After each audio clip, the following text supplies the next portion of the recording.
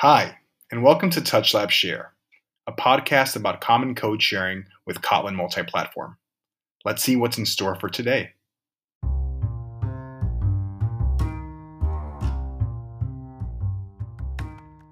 You're about to listen to a recording of TouchLab Director of Project Strategy, Justin, sharing a framework we developed to help engineers, managers, and executives evaluate the pros and cons of various and popular multi-platform solutions in an objective manner. We hope you get to use the framework to see how common code sharing or cross-platform solutions could be of value to your organization. As always, thanks for listening.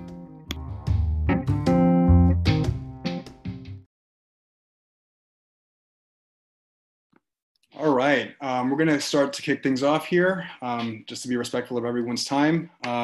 My name is Eric. I think everyone can hear me. If for any reason you can't hear one of us, please let us know in the chat. That's going to be the main way of communicating.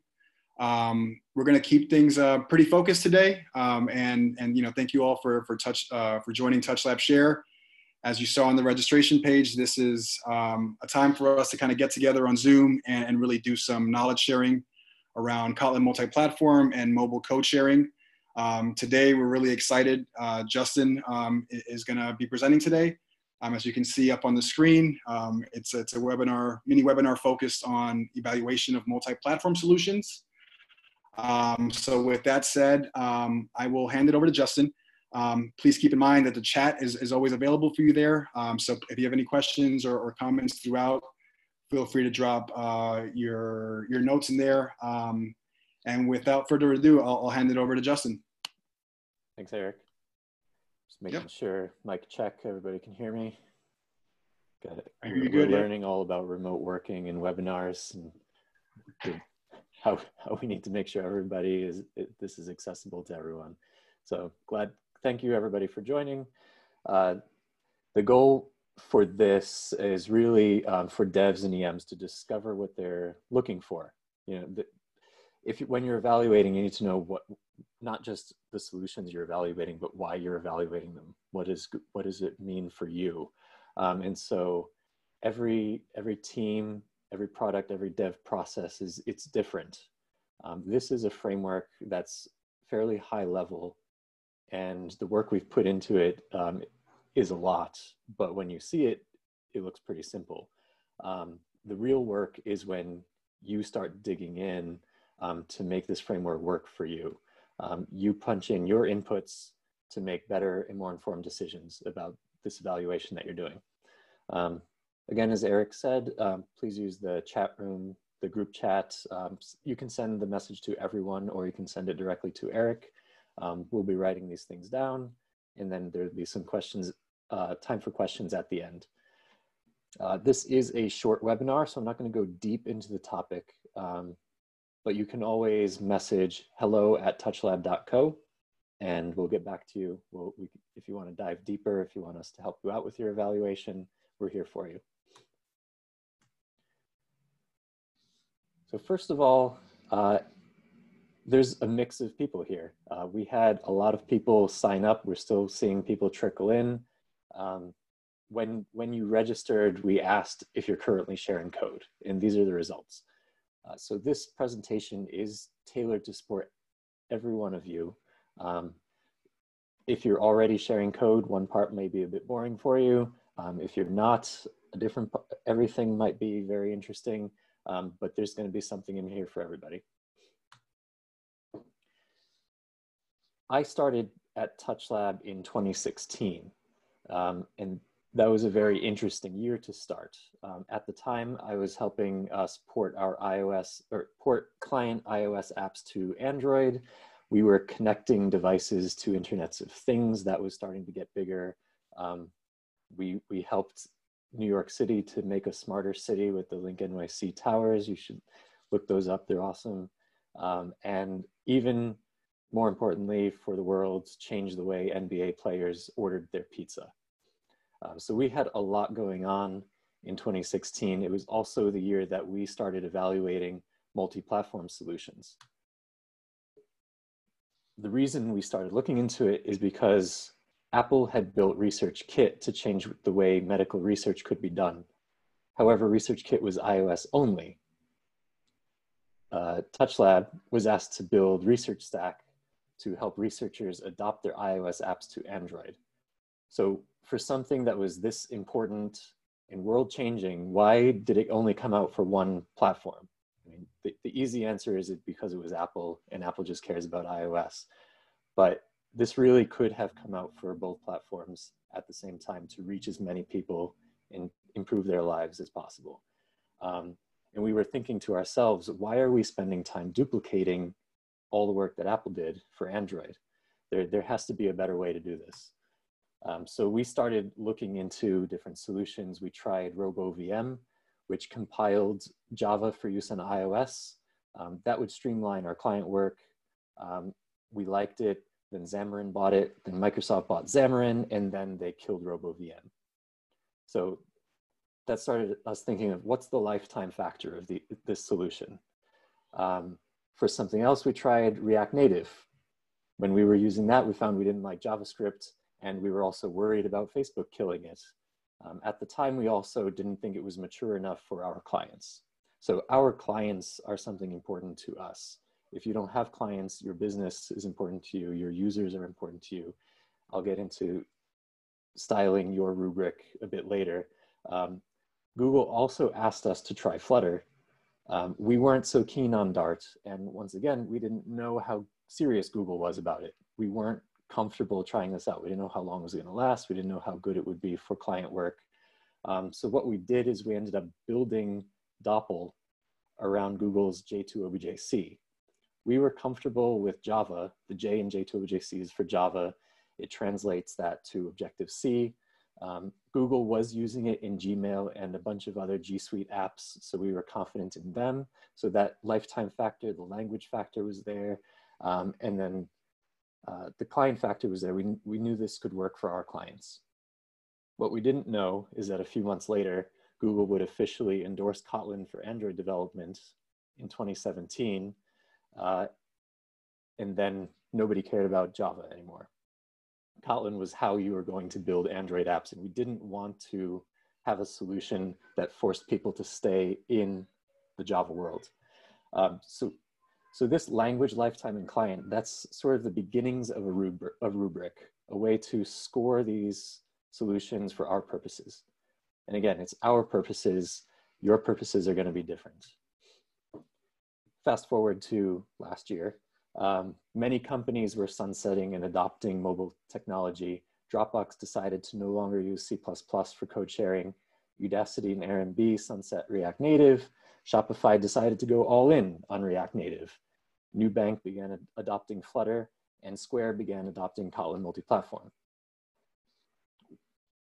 What they all had in common is that they knew what they were doing when they were making this decision. It wasn't about the hype around the platform. It wasn't a top-down decree. They weren't rushing this.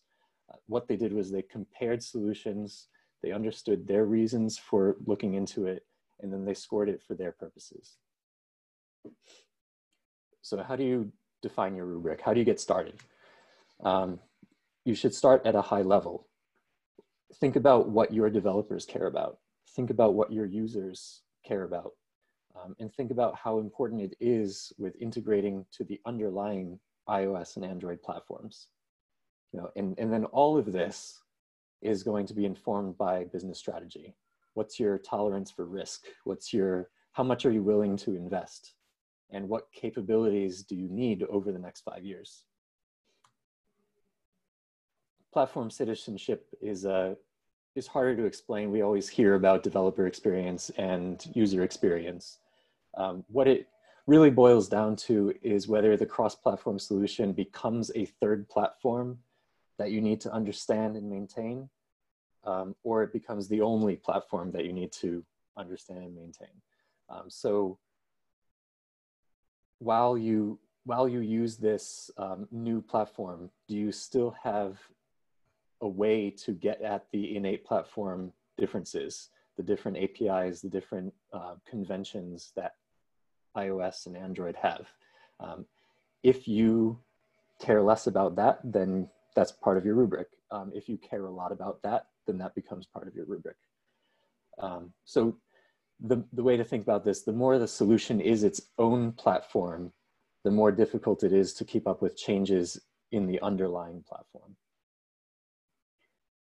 Once you have an understanding of the high level concerns, you can start diving deeper. How does this solution actually work? How is it built? How does it integrate with my build system? What language does it use? Does the VM reduce performance, or does it increase the size of the app too much? Can we embed it with our existing apps? You know, this kind of stuff is really constrained by the technology. So depending on what you choose, it may be impossible to do certain things. For example, with Xamarin, it's impossible to integrate it with other apps unless you have a Xamarin app, which can then integrate with other libraries. But you're forced into Xamarin world. Another thing to think about from the lower level is how the UI is shared.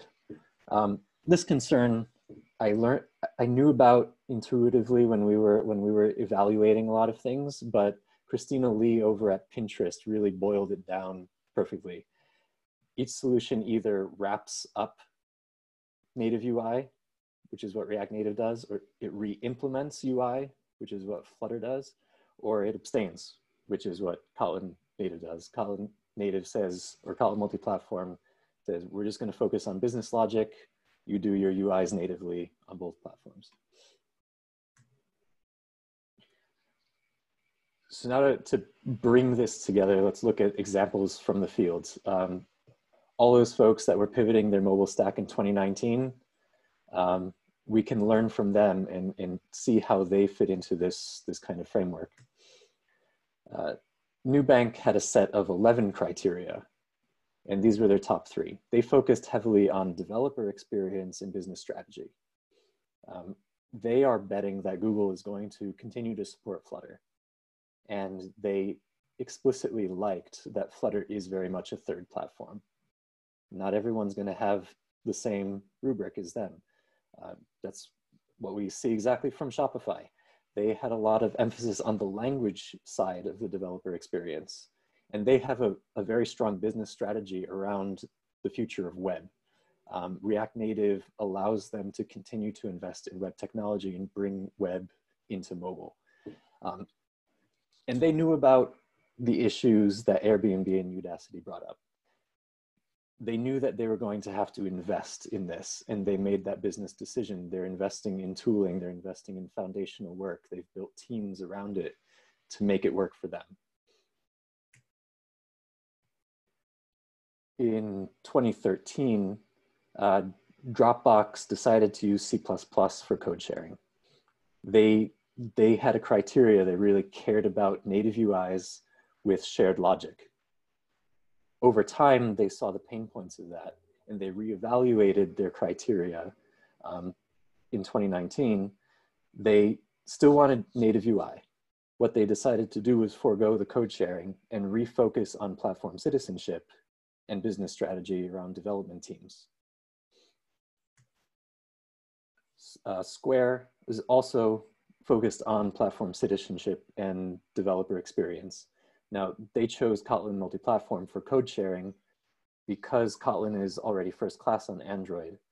They get to keep the option to use it where it makes sense, but they're under no obligation to use it where it doesn't make sense. So what they can do is they can incrementally adapt it instead of making a big decision up front. They're working with us, with TouchLab, to ensure that Kotlin Multi-Platform continues to provide value as they increase their adoption of it.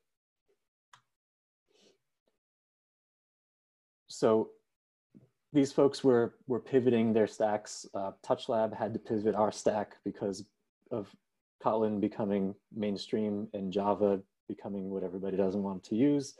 Our announcement for pivoting was in tandem with Square's announcement, and we're continuing to support them. Here's our criteria summed up in this slide that Kevin Galligan has put together. He puts this in many of the things he talks about. We care that it's optional, same as what Square cares about. We care that it integrates natively to both platforms. We care that it's open source. We care that it leverages Kotlin, and we care that it focuses on non-UI logic. So this ticks a lot of the boxes that we care about. That's why we chose this. I had a blog post that sort of exploded this out and tried to compare it to a few different other solutions. And you can really see how once you have that high level understanding and you're able to break that down and compare solutions with your criteria, you can start grading them. And that's the real power of the rubric, is being able to put numbers to it and say, yeah, we like this solution. We're biased towards this solution. But when we put it under an objective criteria, we see that another one wins out. And when you read the blog posts of Nubank and Shopify, you see that this is kind of the process that they went with, and they're confident in their decision.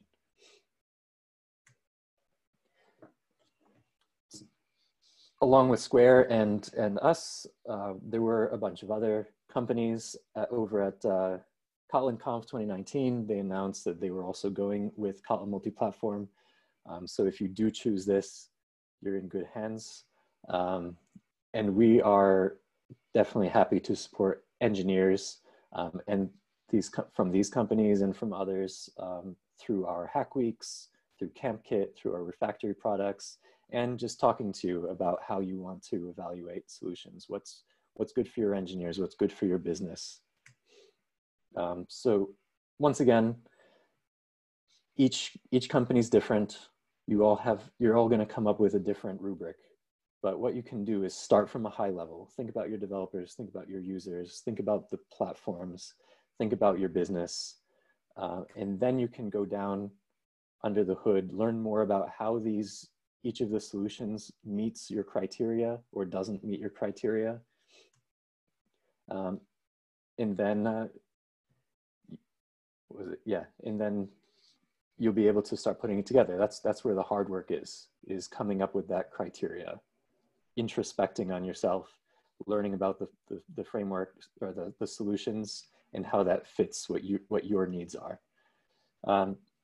So I hope this helps you bootstrap or improve your evaluation of the multi-platform solutions, and we'll leave the rest of the time for questions.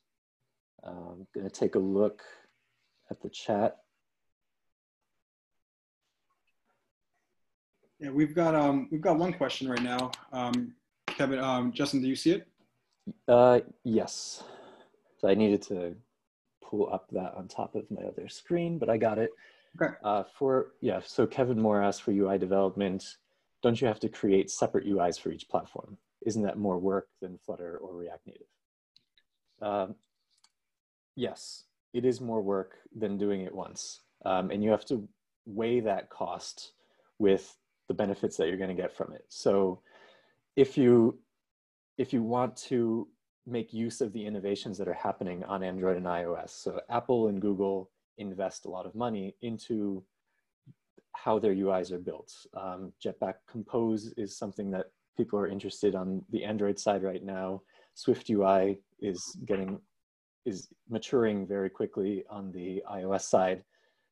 You need to think about your users of this. Are you going to create a UI that meets the expectations of your users better using the platform UI tooling and APIs, or are you going to make a better solution using something like Flutter where everything's either custom or you're using widgets that may be lagging behind the platform innovations? You also need to think about your developers. We've talked to a lot of companies. Their developers are super interested in Swift UI. They're super interested in Jetpack Compose. They are not going to want to use Flutter as a career building tool. They want to build their career around Android or iOS. So if their company switched over to Flutter, they're going to lose those people. So that's part of a business strategy. Are you okay with the churn you're going to get when you switch languages, when you switch tooling? Are people going to want to leave to go to another company? What kind of training is there that you need to put into this? They're going to need to learn this new platform. So that's where Nubank said, we are going to train our people on this. We do want to make sure that our UIs on both platforms look exactly the same. And when we don't, we're okay with the difficulty in branching an all-in-one solution off to support one and support the other.